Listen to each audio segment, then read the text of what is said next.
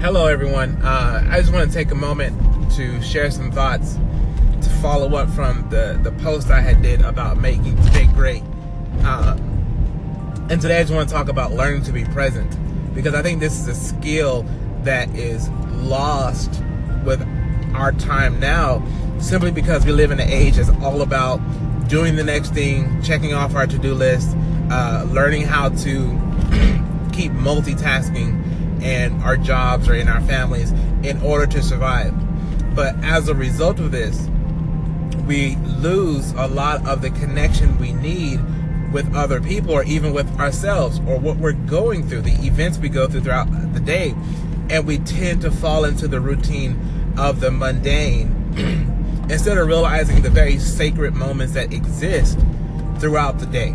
So in order to make today great, whatever you're going through, it can happen, or you can shift what's going on or change what's going on simply by taking time to be present, taking time to make yourself as available as possible to the people you're around, to the events you're going through, and of course to yourself. I realize how profound this is for me working in education, because I not only have to attend to the academic minds of the students I work with, but I also have to tend to their hearts. I have to be available to listen to their concerns, their fears, their anxieties, their celebratory moments, the times when they say, you know what, I don't even want to be at school, and to be able to engage with them in a non-judgmental way and be able to be present so that they know that they're not just getting like half of me or a quarter of me, but in this space, they have my complete 110% undivided attention. And the way I've been able to do that is by taking 5 or 10 minutes throughout the day and just checking on students when I can, knowing that, you know, hey, I haven't talked to so-and-so in a while, so I'm going to take a few minutes and we're going to catch up. Not forcing the conversation, not pushing the conversation, but just letting that student know I'm available, or if this isn't working, there's another time we can work out, so that you can see that I am going to be present and sit with you. I encourage you throughout your day, if you want to make today great, take 5 or 10 minutes and be present with someone else.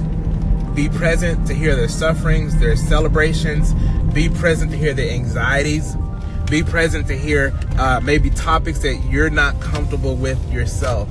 And what this does is it takes you out of yourself in that moment, and it allows you to listen to someone else's heart.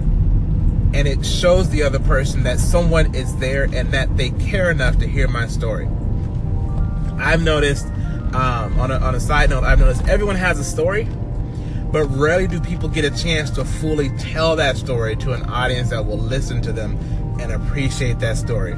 And by you taking time to be present with someone, you are in turn allowing them to tell that story and appreciate that story, even if it's just 5 or 10 minutes. You might say, well, this is all great, but what does this have to do with me? How does being present help me? And the way that I help you is by taking time to be present with yourself. I remember my mother teaching me that when there's times of crisis and hardships in my life, to sit down with myself and dialogue and listen to my heart and listen to what's going on inside of me, and where am I struggling with issues, or where am I struggling with myself. And again, it's just about taking those few minutes to do so, because what happens is I get to listen to my own story. When we go through our day-to-day routine, we hear everyone else's voices. We hear about how our boss feels about us, how our kids feel about us, how the teachers look at us as a parent, as a guardian. And rarely do we get to sit down and hear what we have to say about a matter, or what's going on with ourselves. So if you want to make today great, take 5 to 10 minutes, or however much time you can spare, to hear someone else's story, hear what someone else is going through, and then also take a few minutes throughout your day to hear from yourself and hear where you are. And I promise you, it will begin to shift your day. I hope this helps you. I hope this kind of clarifies how to make your day great. And I look forward to sharing with you guys the next time. Take care.